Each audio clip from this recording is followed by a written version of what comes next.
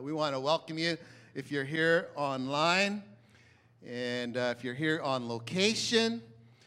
We're here, and God's presence is here. Man, it's been good. And we're going to jump into the Word today. We're welcoming you back to our fall schedule as a church. And I believe God has a word for you. And so I'm excited that you've joined us today on location and online. So today's message is called When Your Back is Against the Wall. I don't know if how it was for you when you were a kid, but when I was a kid, my mom would serve our dinner. Like, she would put the food on our plate. You know, it wasn't like we didn't pick what we wanted. Mom picked what we wanted. Huh? Anybody like that? Anybody relate? Yeah. Okay, so the food would come, and then there was a rule that said you eat what's on your plate before you leave the table, right? So there was a couple of times I remember when I was a kid where I sat at the table for a very long time. You know what I'm talking about? Huh? Maybe you sat at the table, and I'll tell you, some of that food was ice cold. It would have been a lot better if I would have ate it, you know, like right away. But, you know, for some reason, I felt like my back was against the wall, you know? And it came to a place where I eventually had to chew it down. Not when we were raising our kids, we had a different rule, a little bit of variation. We said you have to at least try everything on your plate. Huh? You got to at least try everything. And so we thought we did pretty good, Carla and I, on raising our kids and having them try everything. And then we found out later, they're all adults now, but we found out later they would just kind of take some stuff and hold it under the table. We had a little dog named Peanut. And Peanut would come and take, you know, he ate everything. In fact, the only thing Peanut wouldn't eat was mushrooms. And so Peanut would eat everything that, you know, they tried everything because Peanut helped them. When your back is against the wall, you know, they say, necessity is the mother of invention. Sometimes, even kids, they can figure something out, right? They can figure out a way. You get your back up against the wall and you find a way. Even young kids, you know, it's not just us adults that find a way. I remember later, Carla and I, we were trying to buy a house, our first house. We were living in Prince George here, and we were saving money. We were working several jobs, and we were trying to do what we could to get in a position where we could buy a house. We could afford to have a house. And we were generous people. We served God. We helped people. We gave faithfully our tithes and offerings. And we were kind to people. We prayed. We did all kinds of things that we thought were really good in honoring God. And we had an appointment at the bank. And we sat down with the loans officer, this woman, and we did the paperwork, and we told her what we wanted to do. And you know what? She laughed at us, laughed out loud. That's never going to happen, she said. I felt that day like my back was against the wall. I was trying to think, what more could I do to get a house? Have you ever had your back against the wall? You know, right now in our world, there's a thing called coronavirus. It's affecting almost everybody. There's probably a couple people out in the backwoods somewhere, jungle somewhere, maybe that don't really know about it.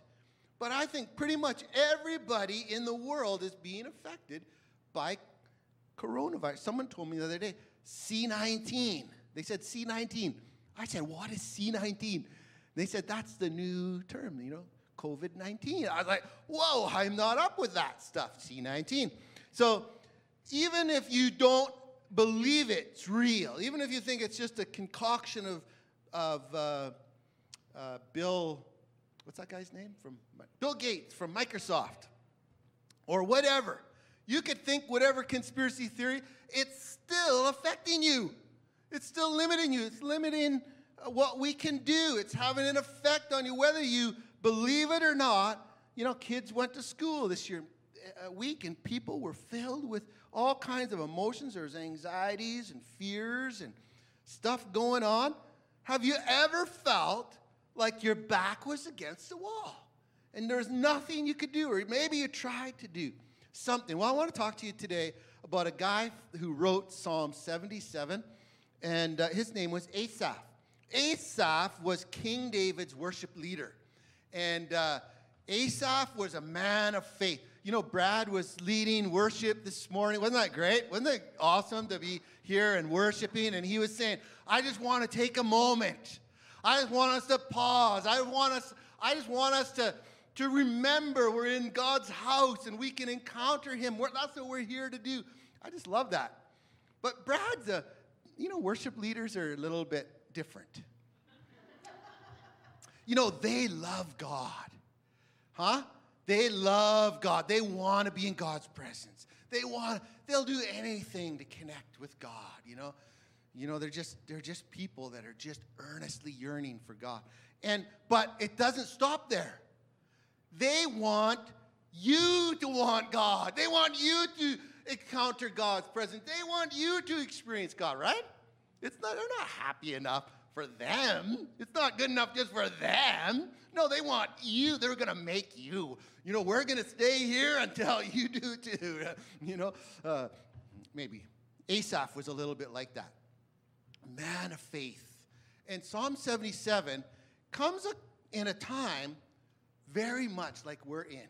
The nation was going through a very difficult time.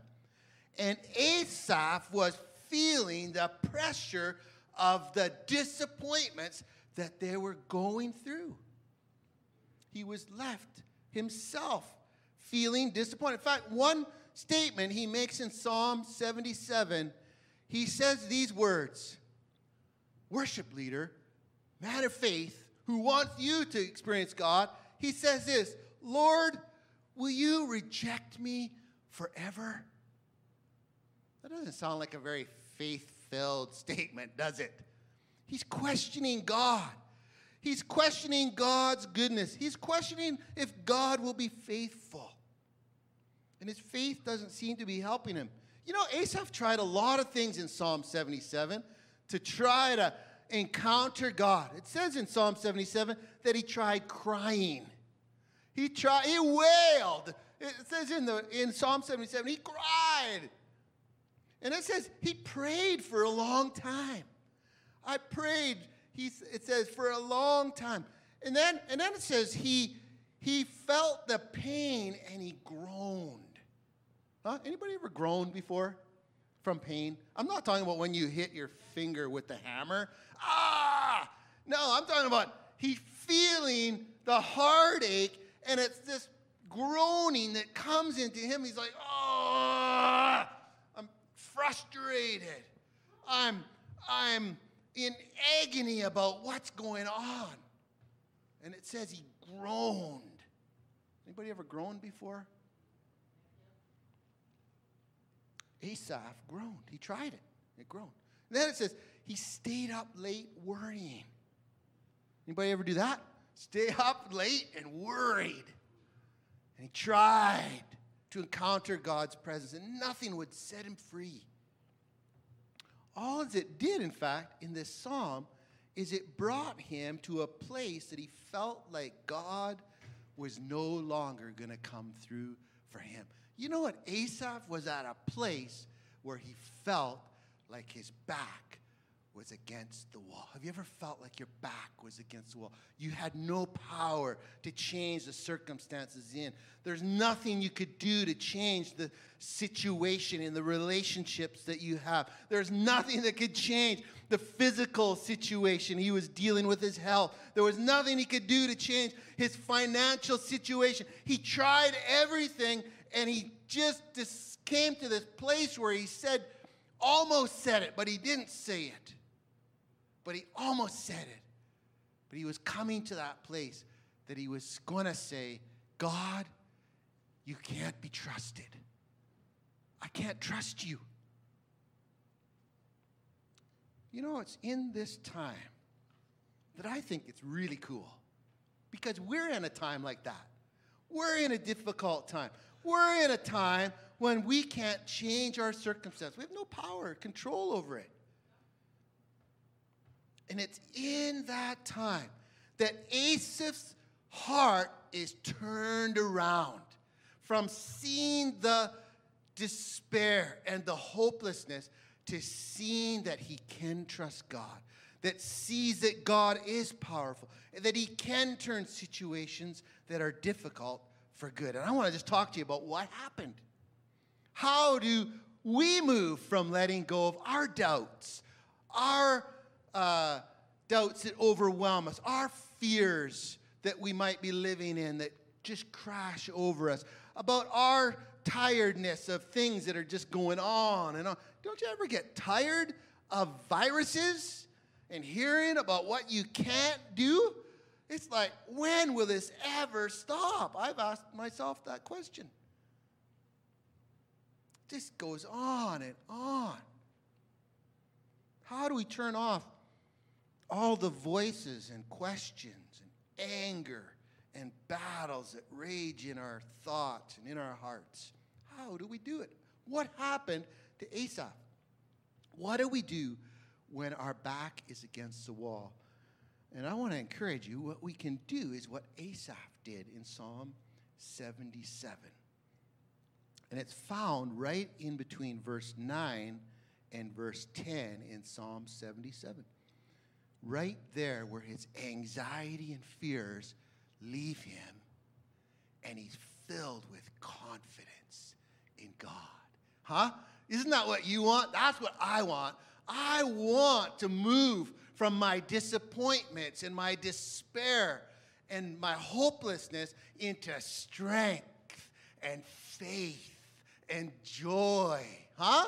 That's what I want in my life and my walk with the Lord. And that's what I believe God wants for you as well. It's found there between Psalm 77, verse 9 and 10. In fact, it's a word that you might have never noticed in your Bible. When we read Psalm 77, we actually don't even say it. It's kind of like a word that is just there, and it's not said, and after a while, we don't even see it. I was thinking about this summer, we were doing Adopt a Block, and so we had a team, and we were visiting a neighborhood by the church here, and just loving our neighbors, and knocking on doors and saying, is there anything our team could do from Gateway Church just to love you and help you? Is there any jobs you need done? We'll wash your dishes, we'll cut your grass, we'll fix your fence, or whatever. And I knocked on a door, and I got to meet a really nice couple. And I said to them, is there anything we could do to love you? We're just in the neighborhood, and I can't remember. I remember one house said, "No, can you come back later?" And I said, "No, actually, we are coming back later, but we're here right now. We'll love you right now." And so this lady says, "I don't think there's anything." And I said, "What about the bathtub in your front lawn?" And she said to me, "Oh, that's been there for 2 years. I don't even see it anymore." Huh? Some of us have a bathtub in our front yard, right? Something in your life that you've been walking by. It's just, you just kind of put up with it. You just ignore it. It's like you don't even see it anymore. Well, I want to tell you today, God wants to get rid of the bathtub in your life. He's going to set you free. And so I remember we helped that lady, and the grass was about this high, and we cut the grass, and man, she was happy to get rid of that. And so this word is kind of there in Psalm 77, and it's like a word that you just don't see. Sometimes you might think it could be like Asaph's wife. The word is Salah, S-A-L-A-H. Could that be Asaph's wife? She's saying to him, "Asaph, you're a worship leader. You can't act like that. You can't have doubts and all that. You're supposed to love God, Well, it's not Asaph's wife. Salah is not Asaph's wife. We could think it's like a word like amen. It's a word we're supposed to say. Jesus taught us to say amen, so we better say amen when we pray. We just do it because we have to. We don't really know what it means. We just do it because it's the right thing to do. Well, no, it's not that either. It could be a chance in the song for us to go to the fridge and get a drink or go to the snack cupboard. My wife has a snack cupboard in our kitchen, and she puts snacks in there. And I said, you got to stop that, baby. I'm always trying to empty the snack cupboard for you. You know, and it never gets empty. She just keeps putting another snack in there. It's terrible, terrible thing. No, that's not what salah means either. It's not a chance to get a snack. It's not like a commercial. Salah means this is an opportunity to pause to encounter God's presence. That's what salah means. And that's what happened to Asaph. Right in the middle of his fears and anxieties and doubts and situation that he had no power to change, you know what happened to him? He had an encounter with the living God of heaven. And the living God of heaven, presence in his life, changed his confidence, changed his faith. You know what? We could describe God. We could describe God's presence. We could describe God's goodness. But it will never equal to an encounter that you can have with the living God yourself. And that's what happened to Asaph. He had an encounter with God when his back was against the wall. Is your back against the wall? Can you relate to Asaph? Are you tired of the drama that you're going through? Are you tired of the voices? Are you tired of the things that you're going through? I want to encourage you. It's time to desire to encounter the presence of God. It's time to notice the bathtub in the front lawn. It's time to have salah. Okay? How do we find the presence of God? How do we have a salah? Well, one of the most effective people of faith in the Bible that overcame discouragement was Paul. And he went through numerous hardships. He went through things that he didn't count on.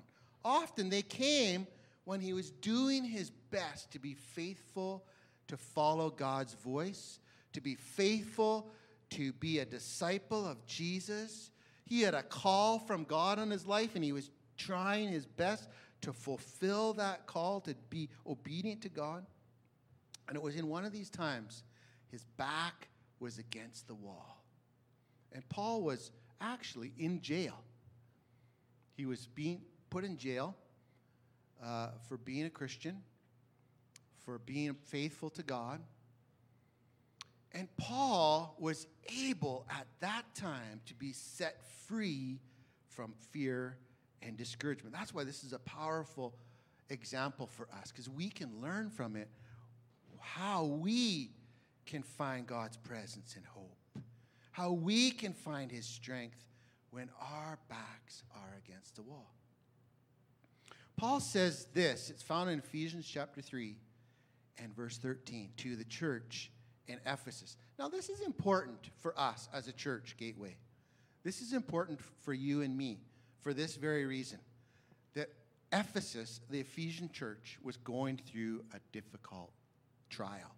There was an attack against their mission and vision. You know what? We're going through a difficult time.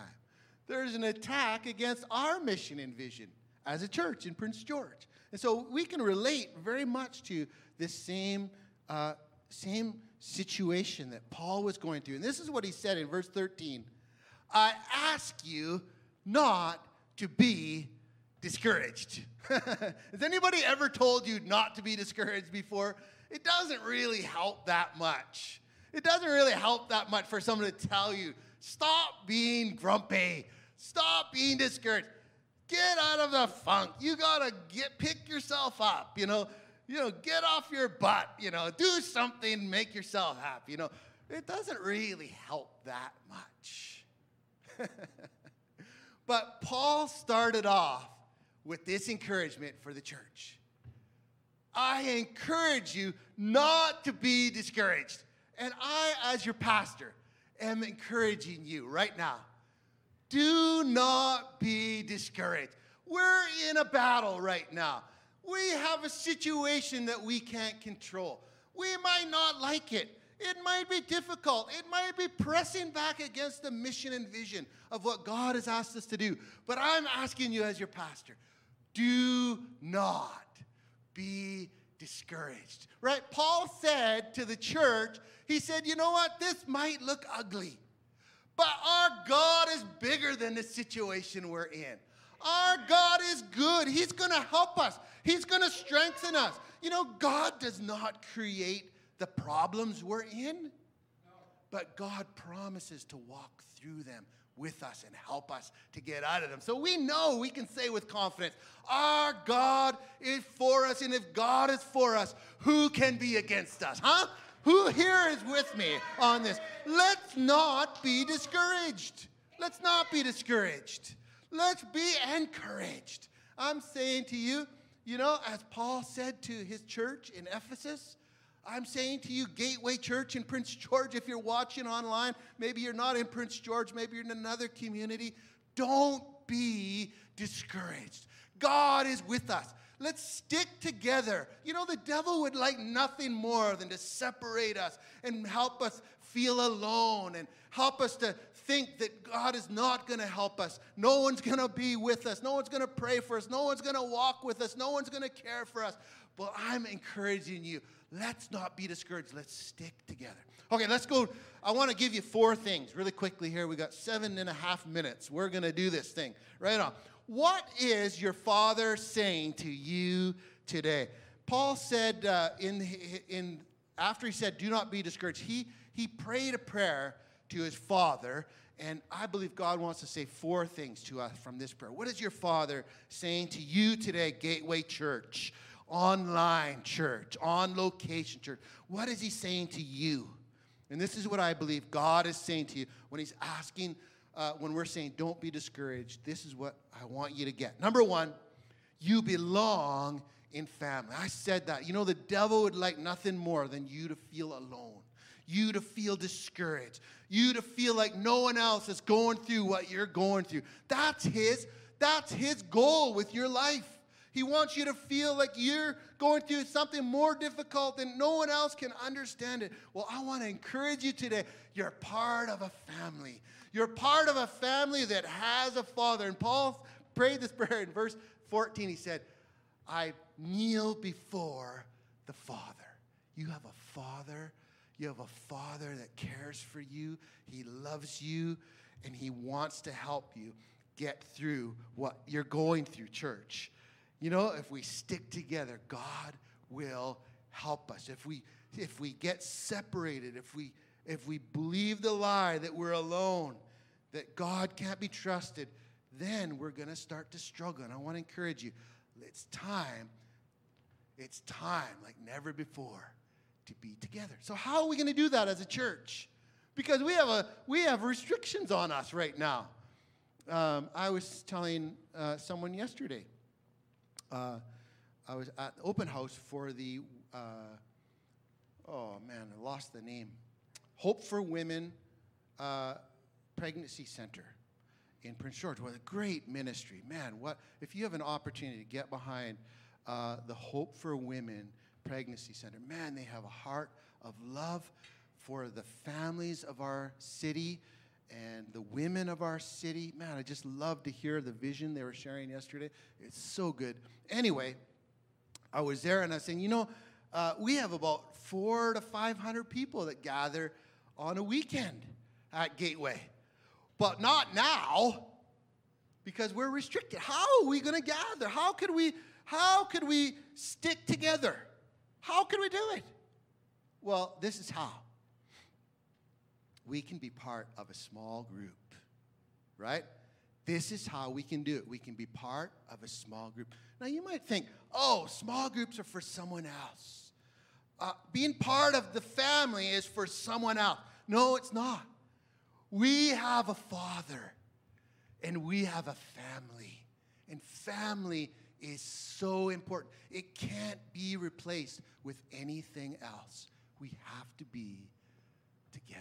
That's how it happens. And so I want to encourage you. This fall, we have a great strategy for being together, okay? Number 2, you must have an encounter with his presence. And man, we were talking about that already. Paul said, I pray that he would strengthen you with power through his Spirit. You know, God wants to strengthen you, and he wants you to have a salah. You can fake it till you make it if you want, but it ain't no fun. I'll tell you, I tried it. I am inviting you as your pastor. Let's encounter the presence of God. We've got a great series we're doing this fall called Abide, and it's all about inviting people to be connected to Jesus, so that we can encounter his presence. You will not find a substitute for God's presence in your life. You could look, you can try it. People have tried it, and they always come back to the one thing, and that is knowing the presence of Jesus, walking in the power of the Holy Spirit. And so it's going to be a great fall for our church. Number 3, you're designed to live in community. And so we were talking about this already in the first point, but Ephesians 3:17-18 says, I pray that you may have power together with all the saints to grasp how wide and high and long and deep is the love of Christ. You know, Paul was saying in this scripture, there's a way that we can know the vastness of God's love. You know how it is? When we're together. You can't experience love by yourself. You need someone else in your life. And that's how vital community is. When you are together in relationship with other believers, you will experience the vastness of God's. Paul said, you can't imagine how high it is. You can't imagine how wide it is. You can't even imagine it. You can't imagine how deep it is. Come, he was saying, don't be discouraged. Stop the discouragement and get into community. Because in community, we're going to mine. I remember hearing a kid say one time, it just came into my mind, he was in trouble. And I remember someone said, you're going to be in trouble with your mom and dad.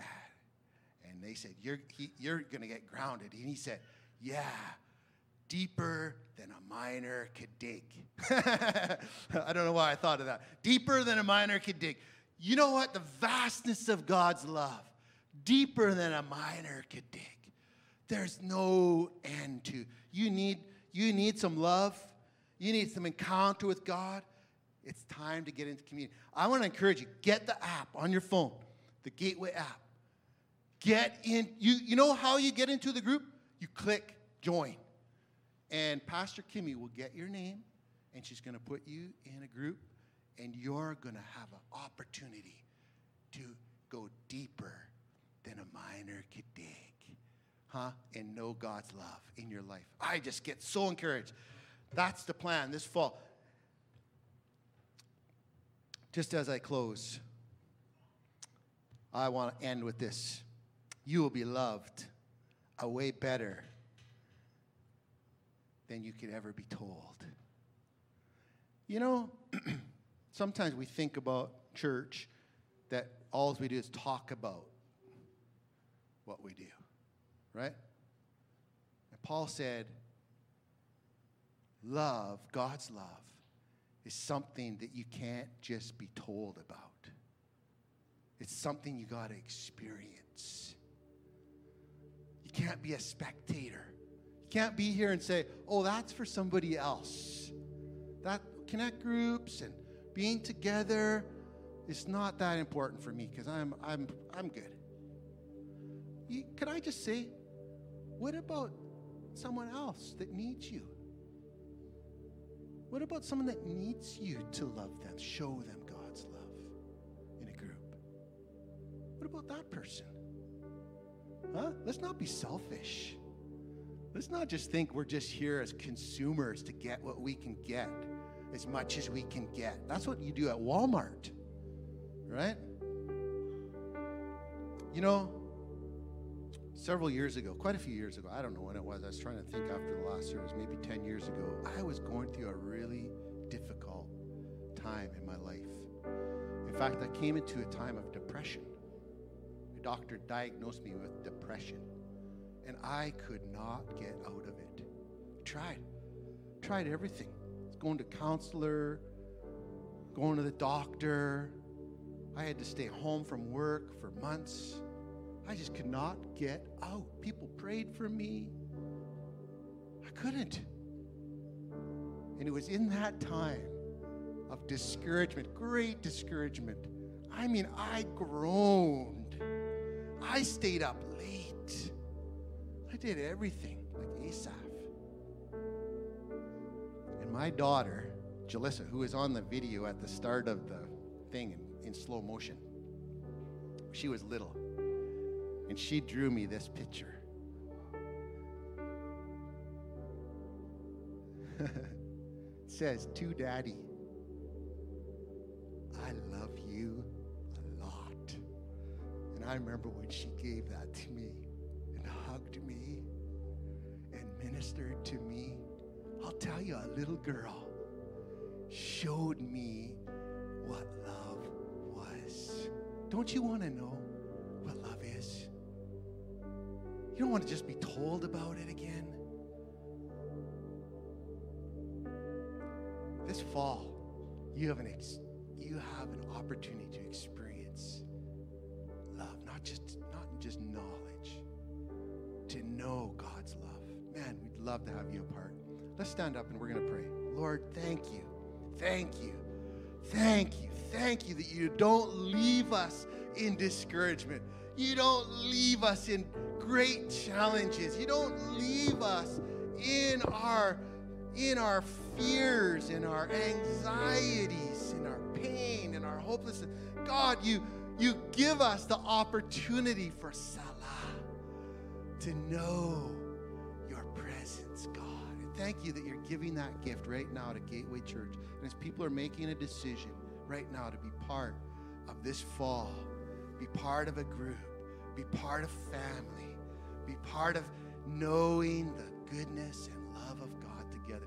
Man, I just pray you'd help them cross that line today in Jesus' name.